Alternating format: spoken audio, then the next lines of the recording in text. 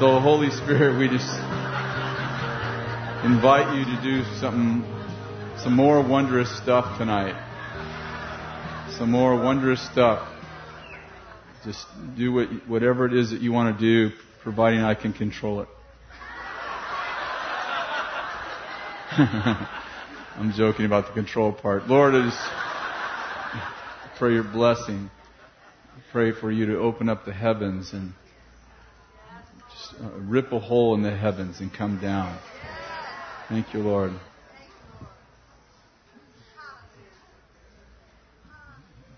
Thank you, Lord. What a wonderful night. Be alive. Wow. You can let go of hands. I'm sorry. You guys are getting a little carried away on this.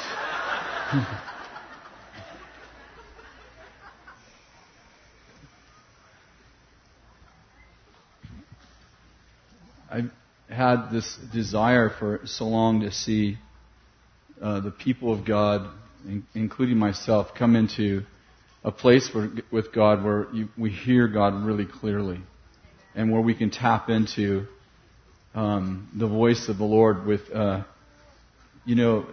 some of the ways that people tapped into the voice of God in the Old Testament, even. Like Daniel and guys like that, they found something in God that, you ever read like the book of Daniel? We're going to read a little bit of Daniel tonight, and you see Daniel's relationship with God, and you're like, wait, I'm a new creation. I live in a better covenant. I could be moving in the Spirit like that. I could be directing kings, changing nations, doing wonders, and I was thinking about what Chris was sharing about wanting more of God, and I just have such a passion myself just to see God move in such dramatic ways. And I had this prophetic word. We've been seeing, I don't know what you want to call that. Sometimes it looks kind of like gold dust, and sometimes it kind of looks like a cloud, and somebody says, why does God do that? It's called a wonder. If you figured it out, it wouldn't be a wonder anymore. It'd be called a I know. Do you know what I'm saying? That's why it's called a wonder. Makes you wonder. As soon as you figure it out, the wonder isn't a wonder. This is so deep. I think it was maybe a year ago or so.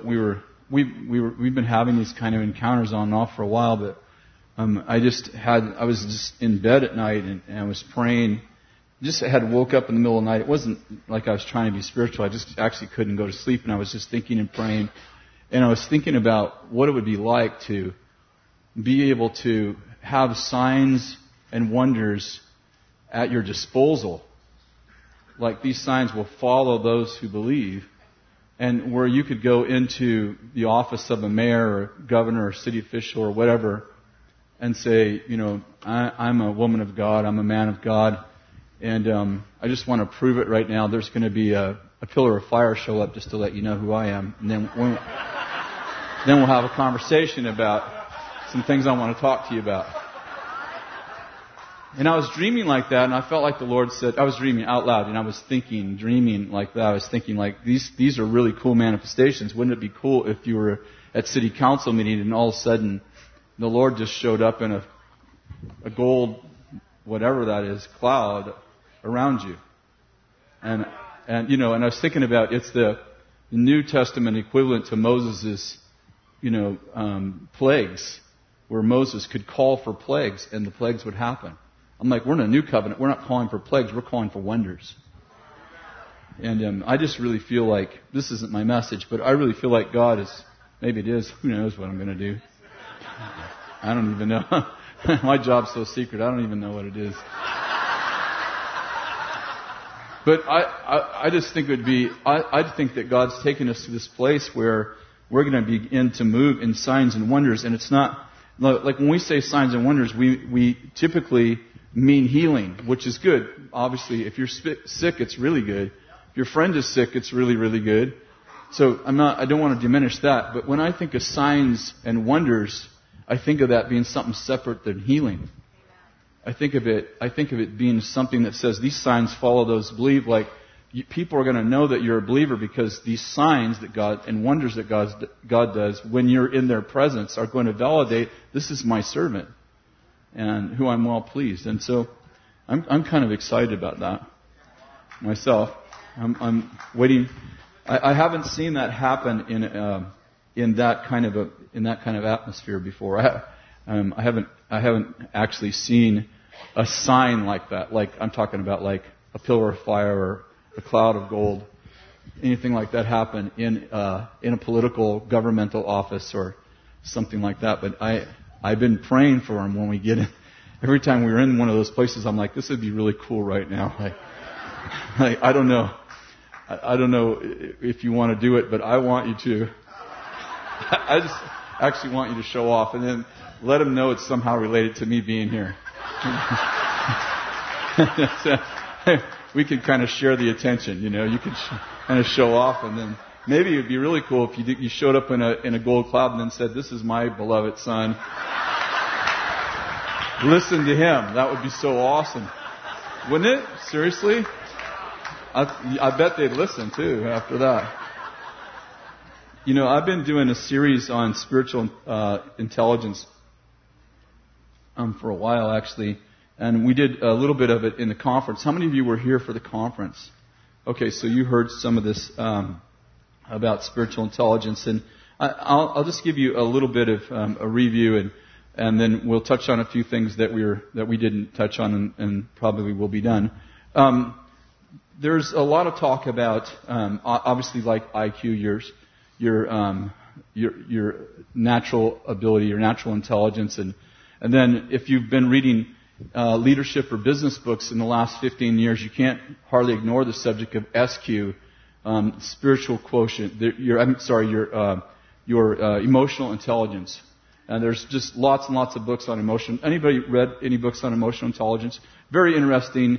They're doing lots of scientific studies on emotional intelligence and how emotional intelligence affects your ability to lead, affects your ability to interact with people. And they're actually saying that now, I read a book recently that talked about emotional intelligence, and it said that most great leaders in history were more emotionally intelligent than they had high IQs. And so, but I want to talk about spiritual intelligence, and I shared this in the conference. So this part isn't new at all. And I just want to give you a little.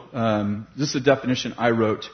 This SQ, spiritual intelligence, is the ability to discern, perceive, and judge spiritual dimensions that are at work in and around you, and manage this realm towards a positive outcome. So let me read it to you one more time.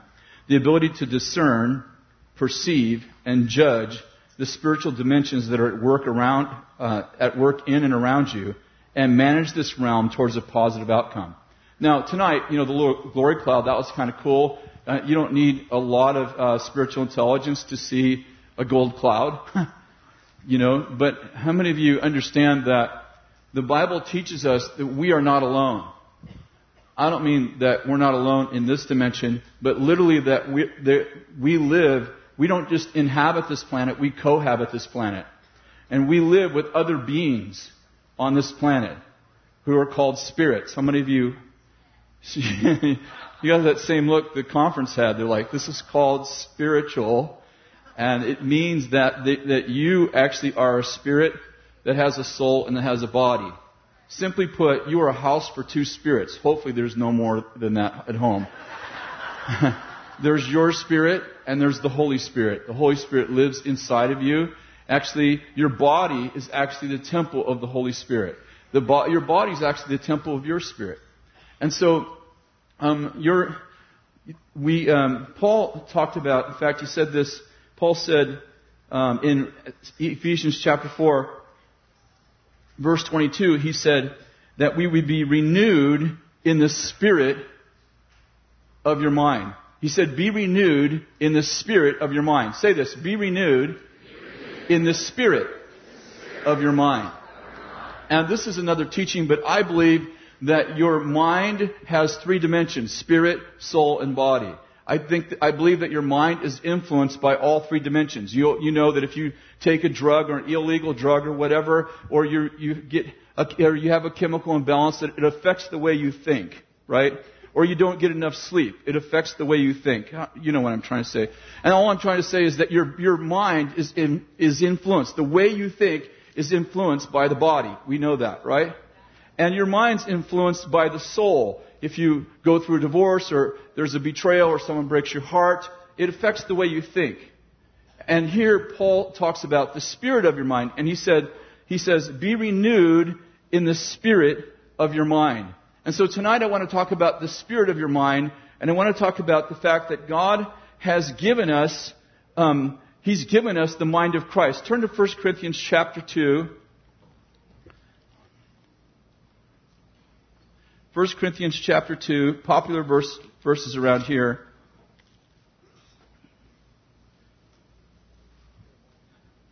In fact, we'll just start from verse 1. Paul said this, when I came to you, brethren, I didn't come to you with superiority of speech or of wisdom, proclaiming to you the testimony of God.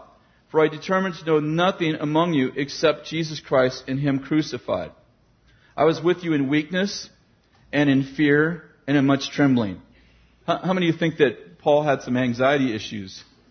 I was with you in weakness and fear. In case you think I'm just using a metaphor, in much trembling. Anybody been there before? Two of us. Awesome. And he said, my message and my preaching were not in persuasive words of wisdom, but in demonstrations of the power and the Spirit, so that your faith would not rest in the wisdom of men, but in the power of God. So we do speak wisdom among those who are mature, a wisdom, however, not of this age. Everybody say, not of this age. We do speak a wisdom, but it's a wisdom that's not of this age, nor of the rulers of this age who are passing away. But we speak God's wisdom. Everybody say God's wisdom. And listen to this, how we speak it. But we speak God's wisdom in a mystery. Everybody say, in a mystery. We speak God's wisdom, but we speak it in a mystery. We speak God's wisdom in a mystery, the hidden wisdom which God predestined before the ages to our glory. To whose glory? How many of you know that God wants to give you glory? Tonight we gave Him glory. But how many of you know that you have to have some to give it to Him? So sometimes we say, God, to you be all the glory. And God says, well, I gave you glory. Jesus prayed in John 17, Father, the glory you gave me, I want to give to them. So some people are like, I don't want to steal the glory of God. You can't steal something He gave you. That's a good word right there. We could stop on that. But we speak God's wisdom in a mystery. We speak God's wisdom, but we speak it in a mystery. The hidden wisdom which God predestined before the ages to our glory. The wisdom which none of the rulers of this age understood. For if they had understood it, they would not have crucified the Lord of glory. I love what Graham Cook said. Graham Cook said, if the devil would have understood what Jesus did on the cross, he would have killed everyone who was trying to kill Jesus. I bet he was shocked when he killed when Jesus died on the cross, and he goes into Hades and he says, "I'll take the keys." I bet the devil's like, "I think I made a serious miscalculation. Something serious went wrong here. Hey, weren't we supposed to kill this guy? Hey, how come he's not staying here with us?" The wisdom which none of the rulers of this age has understood. For if they had understood it, they would not have crucified the Lord of glory. For just as it is written. Now, look down at your Bibles for a minute if you brought them. And you should see that the words, things which eye has not seen, ear has not heard, that verse that I'm about to read is in italics. Is that true in your Bible? Okay, how many of you it's true? How many of you did not bring your Bible? Be honest, Jesus is watching you, and so is Santa Claus. Okay. The glory cloud. You know He's here. It should be in italics because it's actually an Old Testament quote. So the Old Testament prophet said this: things which eye has not seen, and ear has not heard, and which have not entered the heart of man, all that God has prepared for those who love Him. In verse 10, for to us God has revealed them through His Spirit. For the Spirit searches all things. Everybody say things. Okay, let's go back. Look at verse 9. For it is written. It's written. So he's talking. The New Testament isn't written yet.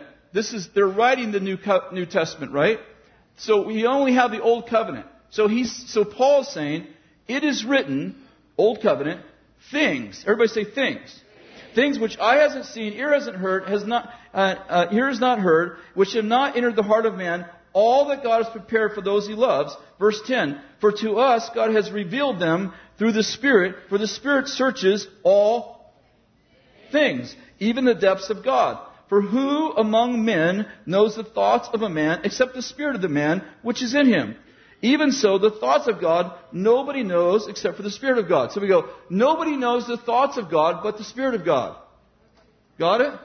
Nobody knows the thoughts of God except for the Spirit of God. Verse 12. Now we have received not the spirit of the world, but the Spirit who is from God, so that we may know the things freely given to us by God. Which things, we also speak, not in words taught by human wisdom, but those taught by the Spirit, combining spiritual thoughts with spiritual words. Verse 14, now the natural man does not accept the things, everybody say things, of the Spirit, for they are foolishness to him, and he cannot understand them, because they are spiritually appraised. But he who is spiritual appraises all things, and he himself is appraised by no one. Last verse.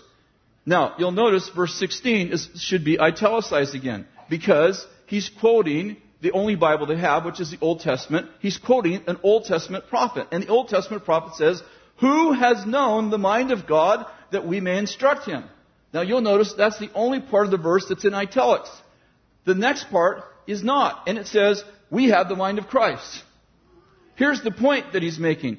The Old Testament prophet says, things which eye hasn't seen, ear hasn't heard, that haven't entered the heart of man, all that God wants to do for those He loved. The Old Testament prophet said, we don't know those things. We haven't seen them, we haven't heard them, and they're not in our heart. And Paul says, yes, but the Spirit knows them, not the spirit of the world, but the Spirit of Christ, and the Spirit of Christ lives in us, and therefore we know the things they didn't know. And the Old Testament prophet goes, who can know the mind of God? Like, who knows what God's thinking? And Paul goes, we do. So people say, God's ways are higher than our ways. They were until He raised you up and seated you in heavenly places with Christ. Did you get that? God's ways are higher than our ways. Who can know them? Well, the Old Testament prophet said that God's ways are higher than our ways. But he wasn't seated in heavenly places because he wasn't a new creation. You're actually seated in heavenly places with Christ. It doesn't get higher than that. Because he's seated far above all principalities and powers, and he's given a name above every name that, are you with me? Ephesians chapter 1, and it says, and that we are seated where? With him. It's a big throne. We're seated with him in heavenly places. So, the thoughts of God are not above you if you're in him, because your thoughts, his thoughts are your thoughts, because you have the mind of Christ. It's time to lose your mind and get his. And what I'm getting at is that you have access to the thoughts of God. So you read Daniel, and I want to read about Daniel in a few minutes, but we read about Daniel, how intelligent he was and how he was 10 times wiser than all the wise men in Babylon. Do you understand? He still wasn't a new creation. He still wasn't seated in heavenly places. You realize he was not filled with the Spirit. You realize that in spite of the fact that he was brilliant, he did not have the mind of Christ. You do. And you have a new heart. You're a new creature. The word new there means never before created. You're a prototype. That's why Paul says you're an alien. We're aliens. Yeah. God sucked your brains out and put His in. He's the ultimate body snatcher. He killed the guy inside and came into you. It's no longer I who live, but Christ who lives in me. I'm proving it. I'm hidden in Christ. So you're like, what is God thinking? Well, have a thought. I'm thinking, what is God thinking? He's thinking what you're thinking. How do I know that? You have the mind of Christ. You think like Him. Do I always think like Him? Whenever you're in the Spirit, you do. Whenever you're in the Spirit. The mindset on the flesh is death, but you're not. But the mindset on the Spirit is life and peace. And then it says, all those who are born of the Spirit are sons of God. How many of you are born of the Spirit? You can't help but set your mind on the Spirit. You're born of the Spirit. Your old guy died. You don't have an operating system for the old man. He's dead. In order for you to think like him, the old man, you have to go to the graveyard and dig him up. You have to use your ability to raise the dead on your old man. Okay, that's a good word. So when you read this verse, I hear people still quoting, things God, eye hasn't seen, ear hasn't heard, hasn't entered our hearts what God wants to do for us. Yes, it has. I'm sorry, you get the wrong context there. The point that Paul's making is we don't operate out of the wisdom of man. I didn't come to you with the wisdom of man or with persuasive thoughts. I know dumb is overrated. People quote Paul when he said there wasn't many of you wise. There wasn't many of you intelligent. He's talking about where he found you, not where you're supposed to be. You're supposed to confound the wise. That means you don't stay dumb. Anyway, that's what I believe.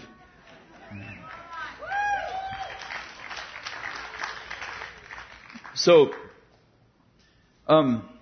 if you'll turn to 1 Corinthians chapter 12, just a few pages ahead, we talked about this. But Paul says, now concerning spiritual gifts, I don't want you to be unaware, and we read that in the conference.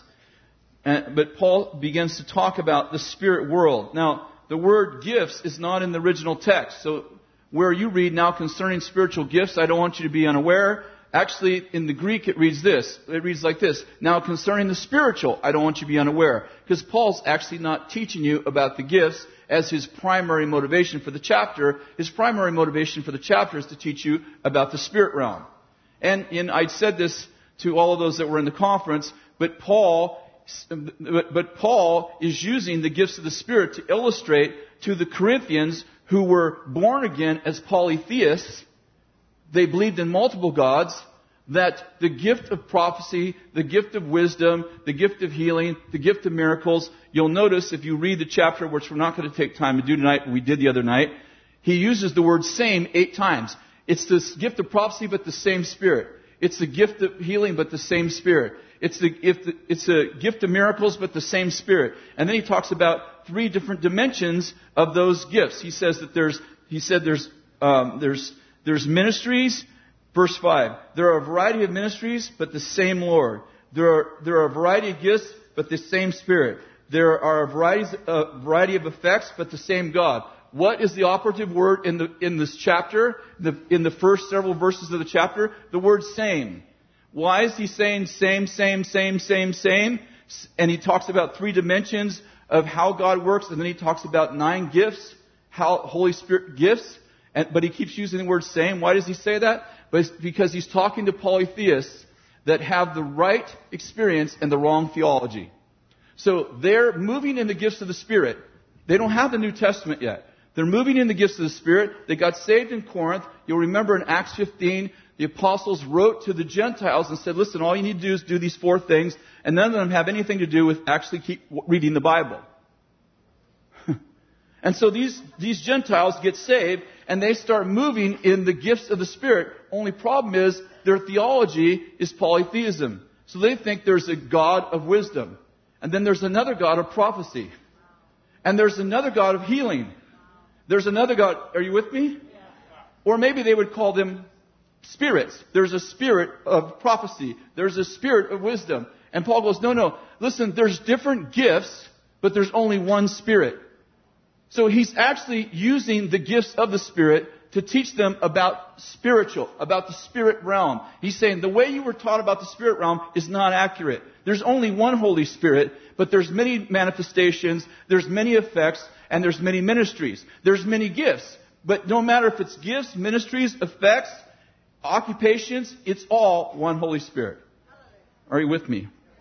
And so I just want to talk to you a little bit about the fact that all the gifts of the Spirit are available to you because the Holy Spirit lives in you.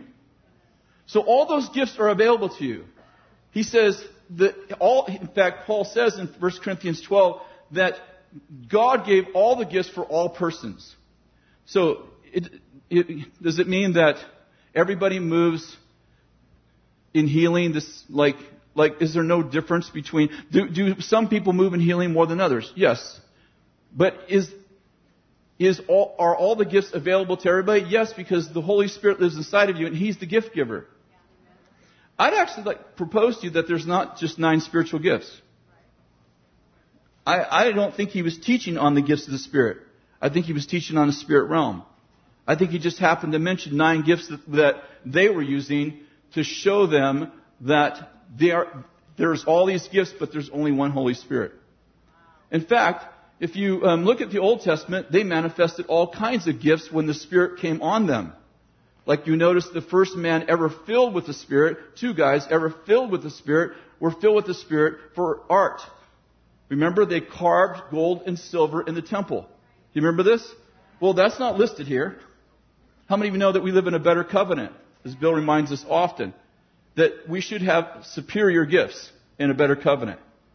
So I propose to you that there is a supernatural spiritual gift of art that people actually tap in by the Spirit. And says that he was filled, it says these 2 guys, they were filled with the Spirit to carve in silver and in gold.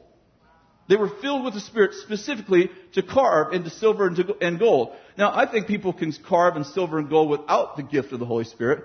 But what would happen if you had a gift? If the Holy Spirit was carving through you? Like you had a charisma gift to carve in silver and in gold. Isn't it possible that lots of things that happen in the natural, you could actually be endowed by the Spirit to do the things that you do in the natural, but you would be doing them with it from the 3rd dimension? I wonder if there would be a gift of engineering. Where you go to school and you learn how to be an engineer, that's all good. You know, we probably wouldn't want you working on our bridge unless you had some kind of document on your wall that said you understand math. You know.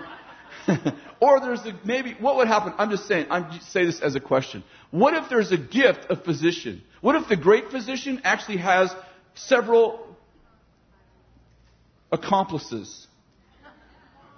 Several other physicians, and you go to school and you become a doctor, but then you get a gift by the Spirit so that you can diagnose people by the Spirit that actually works in the natural. Like, it's not coming from your IQ, it's not coming from your EQ, you're actually thinking from your SQ. Like you're actually diagnosing people, a physical condition, from your SQ. Like you're coming up with solutions, but they're coming from the 3rd heaven instead of the 1st, or hopefully not the 2nd. And maybe for some of you that don't know the term, when God created the heavens and the earth, you know, those are the heavens. Like, it's not like, those are the heavens you can see, right? 1st dimension. And then Ephesians chapter 6 says that there are principalities and powers in heavenly places. How many understand there are no demons in God's heaven? He cast Satan and his demons out. And then Paul said that he knew a man, of course he's talking about himself, that went to the 3rd heaven and he saw things that were inexpressible. You understand that you are seated in the 1st heaven and you're seated in the third heaven simultaneously. So your only goal is to not get stuck in the... Exactly, yeah. Don't get stuff from there, because that'll mess you up. So, you know how you have 5 senses? Like you have sight, smell, taste, feel, and you can hear, right? Hear? Yes? You hear me? He that has ears, let them hear. Very good. So you have 5 basic senses. Did I get them all? Taste, smell, sight, feel, and touch and hear. If you could just picture that for a second, that when you come into a room, like if you're driving along in your car, have you ever been driving along in your car, you don't see anything, but you smell something? Like something's burning, right? And maybe you're like, well, you're no mechanic, so you keep driving. And pretty soon, what you smell, you start to see smoke. Right? Now you got 2 senses involved. Smoke. And if it's very close to you, it starts to feel hot. Right? And probably by that time, you can probably feel it, see it, smell it, and might even be able to taste it. If you, this is, really simple stuff, but I was a mechanic for many, many years, and my job was most of my job was a diagnostician. I was a troubleshooter. So people would come in all the time, and they're so funny, you learn to interview people. Because they're trying to tell you about something that they haven't seen. 9 times out of 10, what's wrong with their car, they can't see it. So they're trying to describe it. And sometimes they'll say, I was driving along, and there was a fog came up in my car. I go, yeah? Could you smell it? Yeah. In fact, I could taste it. Did it taste sweet?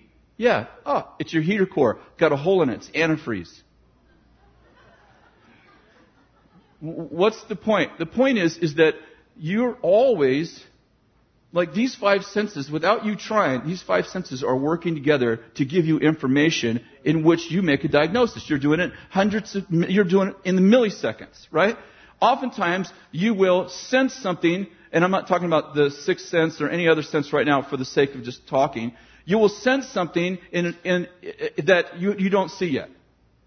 Or you'll feel something. You're not sure how you know it, but you know it. And so, people, they would come in, my customers would come in, and they typically hear things. They hear things. It's like, yeah, and it's going kind of like, it's when I push on the gas, it goes, and I always love that. I'm like, can you do that again? Do that again. Now, I already have figured out what's probably going on, but I just wanted to do it again, And so my point is that we use our 5 senses all the time, and there's synergy with them. Sometimes we can hear and smell it. Sometimes we can taste it and feel it. Sometimes it's not very often that we have a 5-dimensional experience, at least not all at once. In the tabernacle, they had 5-dimensional experiences, right? They had incense, right? They saw things, they heard things, they felt things. They had 5-dimensional experience. And so we learn through all 5 of our senses. We learn things from our 5 senses. And I'd like to propose to you that, and I'm just going to use the word 5 just to connect to the illustration, that there are senses that you have in the spirit of your mind. Like your spirit of your mind, your spirit man, or the be renewed in the spirit of your mind, that you actually have senses in that dimension too. I'll give you a few, and I just named 5 just so that you can get I'm just trying to give you a picture that you can actually learn to draw. Like, see, somebody, let's see, I don't know how this is accurate. When you're a little baby, little by little, you start to learn from your senses, right? You start to learn your 5 senses. You start to start to hear, you start to see. When you're born, you're born blind. You don't see when you're first born, and so you start to learn those 5 senses, and pretty soon, as maybe this is too much information, but one of the things that you learn if you become a really good troubleshooter is you learn how to put things together. So somebody will say, my car makes this noise, and I won't be funny and make the noise. But I want to know, when you hear that noise, do you feel anything? They go, oh yeah, I feel something. I go, where do you feel it at? Do you feel it in the seat? Do you feel it in the steering wheel? Is it coming from the front or the back? Well, see, they're not trained to know that, but I am. They go, oh, yeah, it's coming from the right front. Like, oh, you needed that information. I have the information. I just didn't know to put it together. And they go, oh, okay, so you hear this noise and you feel this, what? Would you call it a vibration? Yeah, that's what it is. It's a vibration. And is it when you apply the brakes or when you don't have brakes applied? Oh, when I apply the brakes. Yeah, it's always when I apply the brakes. Okay, do you smell something? Oh, yeah, it smells like burning. Now, they didn't tell me that when they came in. They just said I had this noise. What I learned is, okay, if they have that noise with these other 2 symptoms, it's probably this. If they have that noise and it's coming from the back and they don't smell anything, it's probably this. Are you with me? And so you learn over time, and a really good diagnostician really learns sometimes I'm not thinking of the word, but sometimes not proactively. Sometimes you just learn over time. Subconsciously is where I'm going. You just learn subconsciously to start asking the right questions, and you get really good at it. And the person who comes in typically has all the information you need to diagnose the problem. They just don't know that they know. Are you with me? It's a little bit like a Nebuchadnezzar, which we're going to read in a minute. If we may not get to it, but where Nebuchadnezzar has a dream and he sees the statue, right? Or here's an easier one. Let's do an easier one. Pharaoh that Joseph serves, that Pharaoh, he has a dream of 7 fat calves and 7 skinny calves, and the 7 skinny calves eat the 7 fat calves. Okay, and when he gets up, he's troubled. So let's just pretend for a minute. I know it's subjective, but I would like to suggest that Pharaoh probably dreams a lot. Like most people dream. They know God or they don't know God. They dream a lot. This is probably not the first dream he's ever had. Now, definitely Nebuchadnezzar dreamt all the time. And some of the dreams troubled him. In fact, one dream that Nebuchadnezzar has troubles him so much, the first dream that Daniel ever interpreted, that he's willing to kill all the wise men if they can't tell him what the dream is. Joseph's Pharaoh has a dream about his future. Do you understand that God gave him the dream, but how did he do it? Remember this? We don't have the wisdom of the world, but we have a wisdom, but it's in a what? Mystery. Are you with me? We don't speak the wisdom of this age, but we have a wisdom from where is it coming from? From the age to come, and it's a wisdom that's in a what? Mystery, hidden. So Pharaoh has this dream. You know how important this dream is? His whole country's future rests on this dream. If he doesn't figure out this dream, he dies in a famine. He has all the information he needs. Except for he don't know what to do with it. God gives him a dream, but it's coming from another dimension. It's hidden wisdom. The only way he's going to get an interpretation is to find a relationship with God. In this case, through somebody, we live in New Covenant. But you get the point. He has to have a relationship with God. I'm not saying personally. He has to find somebody that has a relationship with God. Because the wisdom is intentionally hidden. So not only does he get information, but he gets connection. In other words, it's multidimensional. God isn't just trying to save him. He's trying to introduce himself to him. That's why he doesn't just go, hey, you're going to have a famine. He could have a dream that says, hey, you're going to have a famine, and what you need to do, everything Joseph told him, he could have just dreamt. But if he dreamt that, he would have no reason for a connection. In other words, God communicates first for connection, then to answer your are you with me? Nebuchadnezzar is really interesting in chapter 2, and I guess I'll just tell you the story. In chapter 2, he has this dream about the statue. Gold head, remember this? Goes to silver all the way down to clay in the feet. Remember this? Mixed clay. And so he has this dream, and he is so convinced that this dream has something to do with the future of the world that he's willing to kill everybody. And he says to his wise men, he says, listen, I'm going to give you an opportunity to be rich, but at the risk of dying. So I need you to tell me my dream and my interpretation. And the wise men go, listen, King, if you tell us the dream, we could probably figure out what it means. And the king goes, he's really mad. He goes, you're messing with me. If you can't tell me the dream, you won't know what the interpretation is. Why? Because he knows he hasn't had a normal pizza dream. Are you with me? I'm just trying to say, this king, he dreams all the time. He knows this dream is coming from some deity, which he believes in multiple gods. So he thinks the gods gave him a dream. And he's like, listen, if the gods gave me a dream, then they will give you the dream and give you the interpretation. If you have to have me tell you the dream, you're not supernatural enough to know the interpretation. And so he sends out a decree, kill everybody. And when it gets to Daniel, Daniel's like, oh, this is a problem. And Daniel he's an interesting character because he's actually mentioned among if you will, the psychics. He's the chief, I always say this word, I said codgers, but that's an old guy. Conjurers. Did I get it close? Conjurers. He's the chief magician. Did I get that right? Magician? Got it. Not a musician, magician. Let's just say psychic. It's so much easier. He's the chief psychic. Listen, we call him prophet, but they didn't call him prophet. And his name wasn't Daniel. His name was Belshazzar, which was the name of the king's god.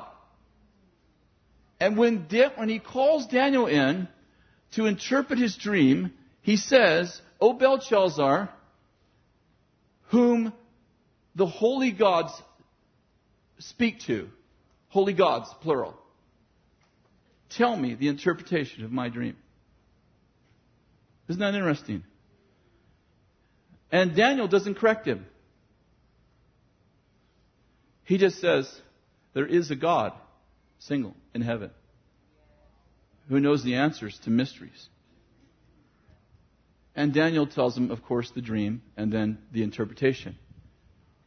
And he tells him, this is really interesting. In fact, I'll just read you this piece of it. Listen to this. Then the mystery was revealed to Daniel in the night vision, and Daniel blessed the God of heaven. And Daniel said, let the name of God be blessed forever, for wisdom and power belong to him. It is he who changes, listen to this, it is he who changes the times and the epochs. He removes kings and establishes kings and gives wisdom to wise men and knowledge to men of understanding. I don't know if you know what verse 21 means. And he changes times and epochs. Do you know what an epoch is? An epoch is a divinely fixed season. And he says, listen, you can be in a divinely fixed epoch season, like this sovereign moment, like something that's not supposed to happen. And Daniel goes, but God's the one who changes times and epochs. He can change your season. He can come in and he can come in something that's for another time, like a great example. When Mary told Jesus to make wine, he said, it's not my time. It's the wrong season. I'm not making wine. She totally ignores him. She said, make wine. Listen to your mother.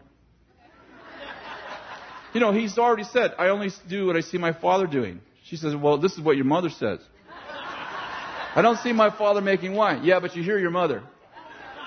Make wine. Well, it's a silly example probably, but he took what was for another season, and it wasn't actually making wine, it was doing miracles. He said, it's not my time to do miracles. She said, well, we're going to move the time up. We're going to change the epic. How many of you would like to change the season you're in? Like, you're in a season, you're like, it's God who can change the season. That's a good word right there. Some of you women, you're not supposed to find a man for 3 years, but you can change that.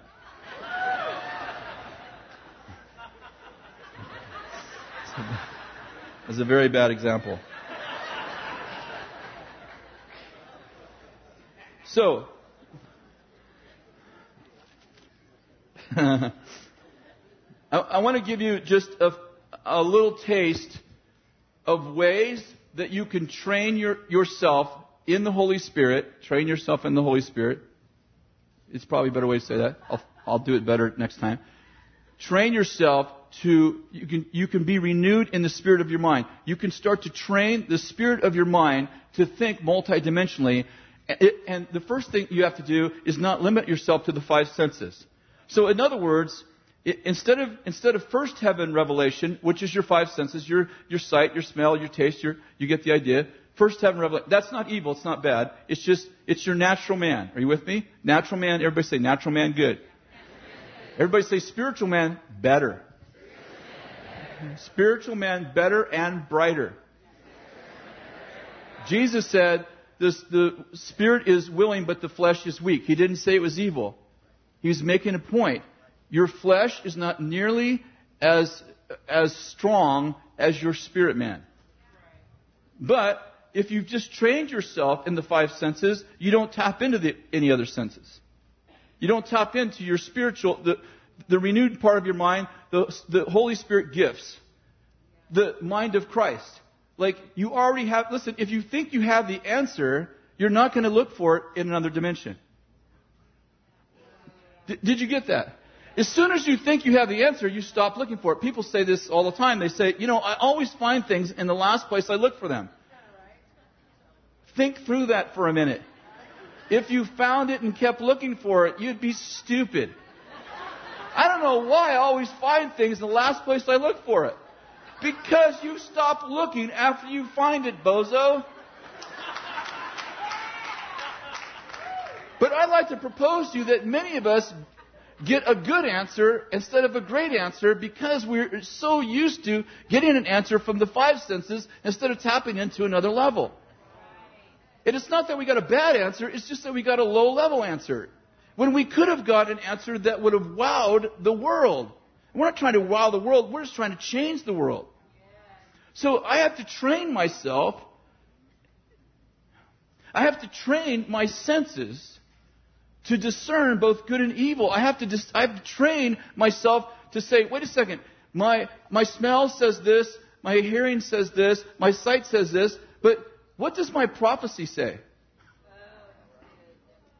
So let's say I'm a stockbroker and I'm looking at, I've been trained to understand the market, to diagnose the market, to see, and I do my due diligence. I'm working on a company and I do everything I'm supposed to do, and I study the company and I look at their trends, and I'm not saying be dumb. I'm like, you look at, they just changed CEOs. Is that going to be good or bad or whatever? And I tap into that first realm, and I tap into my education. I tap into my experience. It's all first heaven stuff. It's not evil.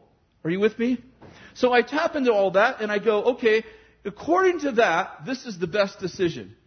And then suddenly, I get this thing in my mind that says, wait a second. I'm seated in heavenly places, and I can tap into the wisdom that's from the age to come. So I can actually know about this stock, what's going to happen to the stock, because I live outside of time. See, I need to know what's going to happen to the stock in 5 years, but I actually live in the timeless zone. I live on earth and I live in heaven simultaneously. But I'm always like, I'm a caterpillar and I need to break out.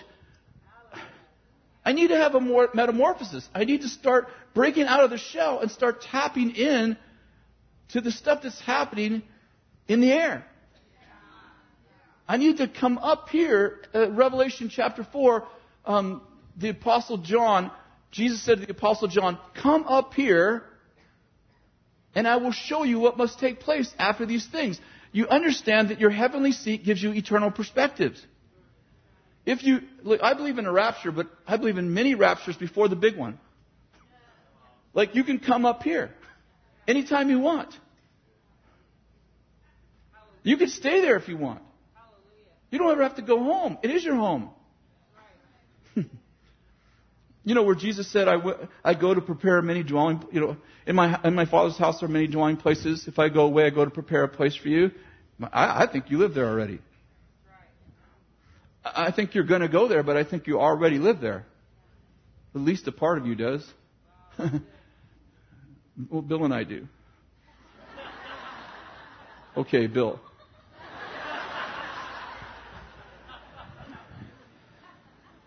Okay, so we need to be done. I'm going to give you 5 senses that you can tap into. You can tap in, you can write this down if you want, or you can get it on my website, kvministries.com, I think. I never get on it. It's in the little thing. You just click on it. It goes to it. It's either .com or .org, and I think actually they both go there. But if you look up, it'll say notes and articles. You click on that, and you can get the PowerPoint and all the notes what I've been teaching. So you can download it. It's on a PDF file, and the man's even in color. It's a picture of me and the way my brain works. What's all that black? Pretty small. Anyway, okay. So here, 5 dimensions. The mind of Christ, we already talked about it. The gift of discernment, I taught on it in the second night session of the conference. I'm sure you can still get it on iBethel TV if you're interested. I did about 15 or 20 minutes on the gift of discernment. It's probably some stuff you haven't heard before. So the gift of discernment or the gift of distinguishing spirits, it's the same thing. Distinguishing of spirits, the gift of discernment is the same thing. There's 2 ways to say the same thing. And by the way, the gift of discernment, the wicked stepsister of the gift of discernment is the gift of suspicion. In fact, when you're mad at someone, your gift will be anointed by the wrong spirit. And you actually supernaturally find things wrong with people. Think through that. That's a whole other message. The gift of prophecy. What is prophecy? Prophecy is foretelling, I'm telling you the future, and forthtelling, I'm causing the future. Ezekiel's bones, I know we're running out of time. Ezekiel's bones, what did he do? He went to the valley of dry bones, and God said, prophesy to the bones. He wasn't predicting the future, he was causing the future. Are you with me? Okay, write this down. This is not in the notes. Write this down. There are 3 dimensions to prophecy. Foresight, insight, and oversight. Foresight, insight, and oversight. And if it's coming from God, it's coming from His sight. So, foresight, insight, and oversight. Okay, quickly, what does that mean? Foresight is pretty simple. Some people have a prophetic gift that's like a telescope. You can see into the future. What does it mean to have prophetic insight? Some people have a prophetic gift that's like a microscope. Like they're not so good at knowing what's coming in the future, but they can tell you what's crawling on your skin. Like they have insight. They have insight into how things work, how things function, why people behave the way they do, what motivations, what is motivating that particular behavior, or what's motivating that particular city's economy. They have insight. Are you with me? And then there's oversight. Oversight is the kind of view that you have if you've ever flown over your house. Like we have one of our guys had a helicopter, and he picked me up just down the street from my house, and he hovered over my house. It was really interesting because I had lived there for 3 years, but we hovered about 50 feet or 100 feet or so over my house, and it was interesting to see my house in perspective. And if you have prophetic oversight, and I'm not talking about like you have oversight like leadership, I'm talking about the gift, prophetic oversight, you know where things are supposed to fit. Like you know, hey, that person, Oh, I know why they're not successful. Listen, I can see from up here, they're supposed to be over there. This person fits over here. Hey, that business isn't working because this needs to move over here. And you can see it like you would fly over the earth or over a neighborhood with a helicopter. You can see things in the spirit that other people can't perceive. Or other people can't perceive in the context. Like you put things in context. People in context, businesses in context, even words in context, and that's another. That's where that gift is where you understand seasons. You know, the sons of Issachar understood the times. They understood the epic seasons. They understood what was supposed to happen in what season. They had the gift. They had a prophetic gift that gave them oversight. They could see from there. The word of knowledge, we use the word of knowledge all the time here for diagnosing people's medical problems. So we go, somebody's got a problem with their right knee. Sometimes we know exactly who it is. Sometimes we know exactly what's wrong with the knee. The word of knowledge is information you got by the Spirit. You could have got it some other way. I mean, you could have got an X-ray. You could have got an MRI. But you got it by the Spirit. You got information that's currently true by the Spirit. Are you with me? Word of knowledge and prophecy commonly mistaken. It's two separate gifts. It's mentioned in two separate places. It's demonstrated separately in the Bible, by the way. And so if I called you out and I said, would you stand up? I believe you're a nurse.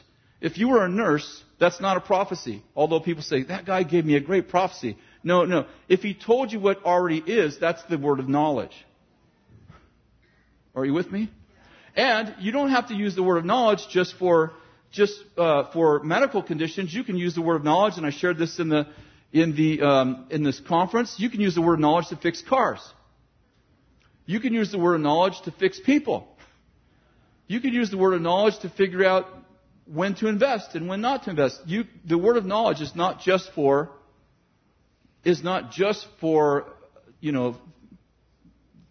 determining someone's medical condition. Does that make sense? So you just have to get used to, like somebody comes up to you and they say, I've got a problem. And instead of you asking them 400 questions about their medical condition, why don't you just practice? Say, hey, let's ask the Holy Spirit if He has a word of knowledge. And then you go, hey, you have a problem in your right knee? Yeah, that's what I came up for. Guess what? They already knew they had a problem in their right knee, but the fact that you figured it out without asking gives them faith to connect with the healing now. Are you following me? So lots of times words of knowledge are more, oftentimes words of knowledge are there to build faith. I know that when we go into political offices, and especially places that we've never been or people we don't know, and we have prophecies for them or for the country or whatever, I always ask for words of knowledge about the person specifically. Like, do they have a daughter or a son? What's their name? How old are they? And we'll sit down and take the first 10 minutes to go, you have a daughter, right? 7? She's 7 years old? Yeah, she plays soccer. That's interesting, isn't it? And that person's like, no, we don't often talk anymore about their daughter. What's the point? The point is, they need to know I can be trusted. Okay, we told them about the present. Now let's tell them about the future. But we created credibility with somebody we don't know. Are you following me? Okay, and the last one we're going to talk about right now is the word of wisdom. The word of wisdom is the ability to rightly apply knowledge. So wisdom is the ability to rightly apply knowledge. So Daniel has the word of knowledge, and he interprets the dream. The dream interpretation is actually it's actually a dream. Actually, it is a gift of dream interpretation. But it's like a word of knowledge. He knows the 7 fat calves are 7 years, and the 7 skinny calves are 7 years of famine, and the 7 years of famine are going to eat the 7 good years, right? So that's word of knowledge. Now, the king goes, well, what do we do about that? Daniel goes, okay, now I got some wisdom for you. This is what I would do about that. Now what's wisdom? He's going to rightly apply knowledge. Now, he says to the king, if I were you, I'd take 1/5 or 20% of all the crops in the first 7 years, and I would put them away. And then in the 7 bad years, I would sell them back to the people so there's plenty of food. That's the word of wisdom.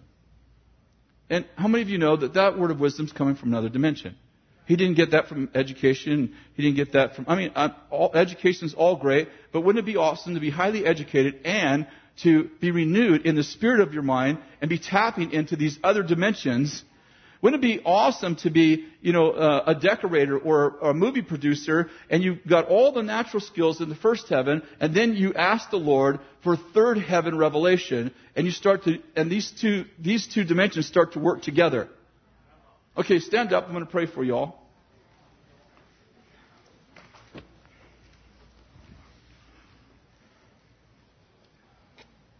Someday we're going to finish this message. This is a eternal message. It just keeps growing. Cool. How many of you would like to tap in to your full potential in the renewed mind? All the gifts of the Spirit. Hey, we didn't even talk about angels. Those are other beings. And you know what? In Hebrews 1 says, and they are servants of those who receive salvation. So guess what? They're working for you. You were created a little lower than the angels, but when you got born again, you were seated in heavenly places far above every name that's named. So now they work for you. Be careful though. Jacob taught us, be kind to your angel. Break a leg. Okay, so let's pray.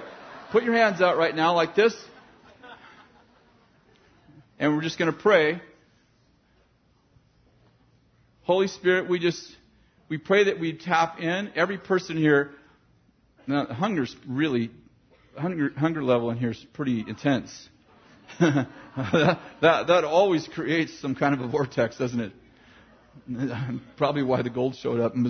That's a guess. Probably showed up because I was preaching, I'm sure. Although it never has before. But anyway, it's interesting it stopped when I started. Anyway, because the Lord wanted you to listen to His servant.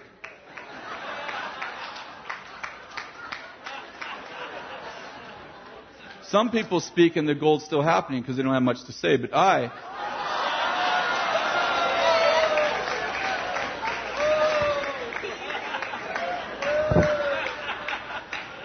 Lord, your servant discerneth wrong-spirited. So, what was I doing? I'm praying for you. I'm praying right now for you that Holy Spirit would release some gifts on you all. And that whatever you do, whatever it is you do, whatever your occupation is, whatever it is, like I don't care if you're working at McDonald's, like whatever your occupation is, that you would start doing it supernaturally. I don't know how you supernaturally flip a burger, but listen to this. But Solomon supernaturally set the table. Solomon supernaturally dressed his servants in a way, when the Queen of Sheba came, she said half of the wisdom has not been told about. Half hasn't been told about your wisdom. You are twice as wise as I was told. And then she names simple things like the way your waiters were dressed, the way your table was set. What I'm getting at is, I want to pray for you to have wisdom. No, I want to pray for you to have supernatural insight into things you do every day so that people wouldn't see extraordinary works. They would see ordinary works done in a way no one's ever done before. So I pray for that right now. Holy Spirit, I just release the stuff, the things. Things is a spiritual word. Things that eye hasn't seen, things that ear hasn't heard, all that you have prepared for those who love you. I pray for stuff, things right now, to be released to every person in this room. And every person who's watching iBethel TV. God bless them. Jesus. Lord, we release that right now, that they would start tapping in to other dimensions in God. That they would take simple things that they normally use their five senses for, and they would say, I wonder what would happen if I use my sixth sense, my Holy Spirit sense. Lord, I pray for that right now. I just release that right now. And I pray for angel help. Some of us, we need angel help. Friendly angels. We pray for friendly angels in a good mood. We pray for that, Lord, just to be released among your people, to walk among us, to work with us, to help us, to accomplish the spreading of the kingdom. That the kingdom would spread all over by signs, by wonders, by miracles, with the help of angels. We pray for that in Jesus' name. And everybody said, Amen. That's awesome.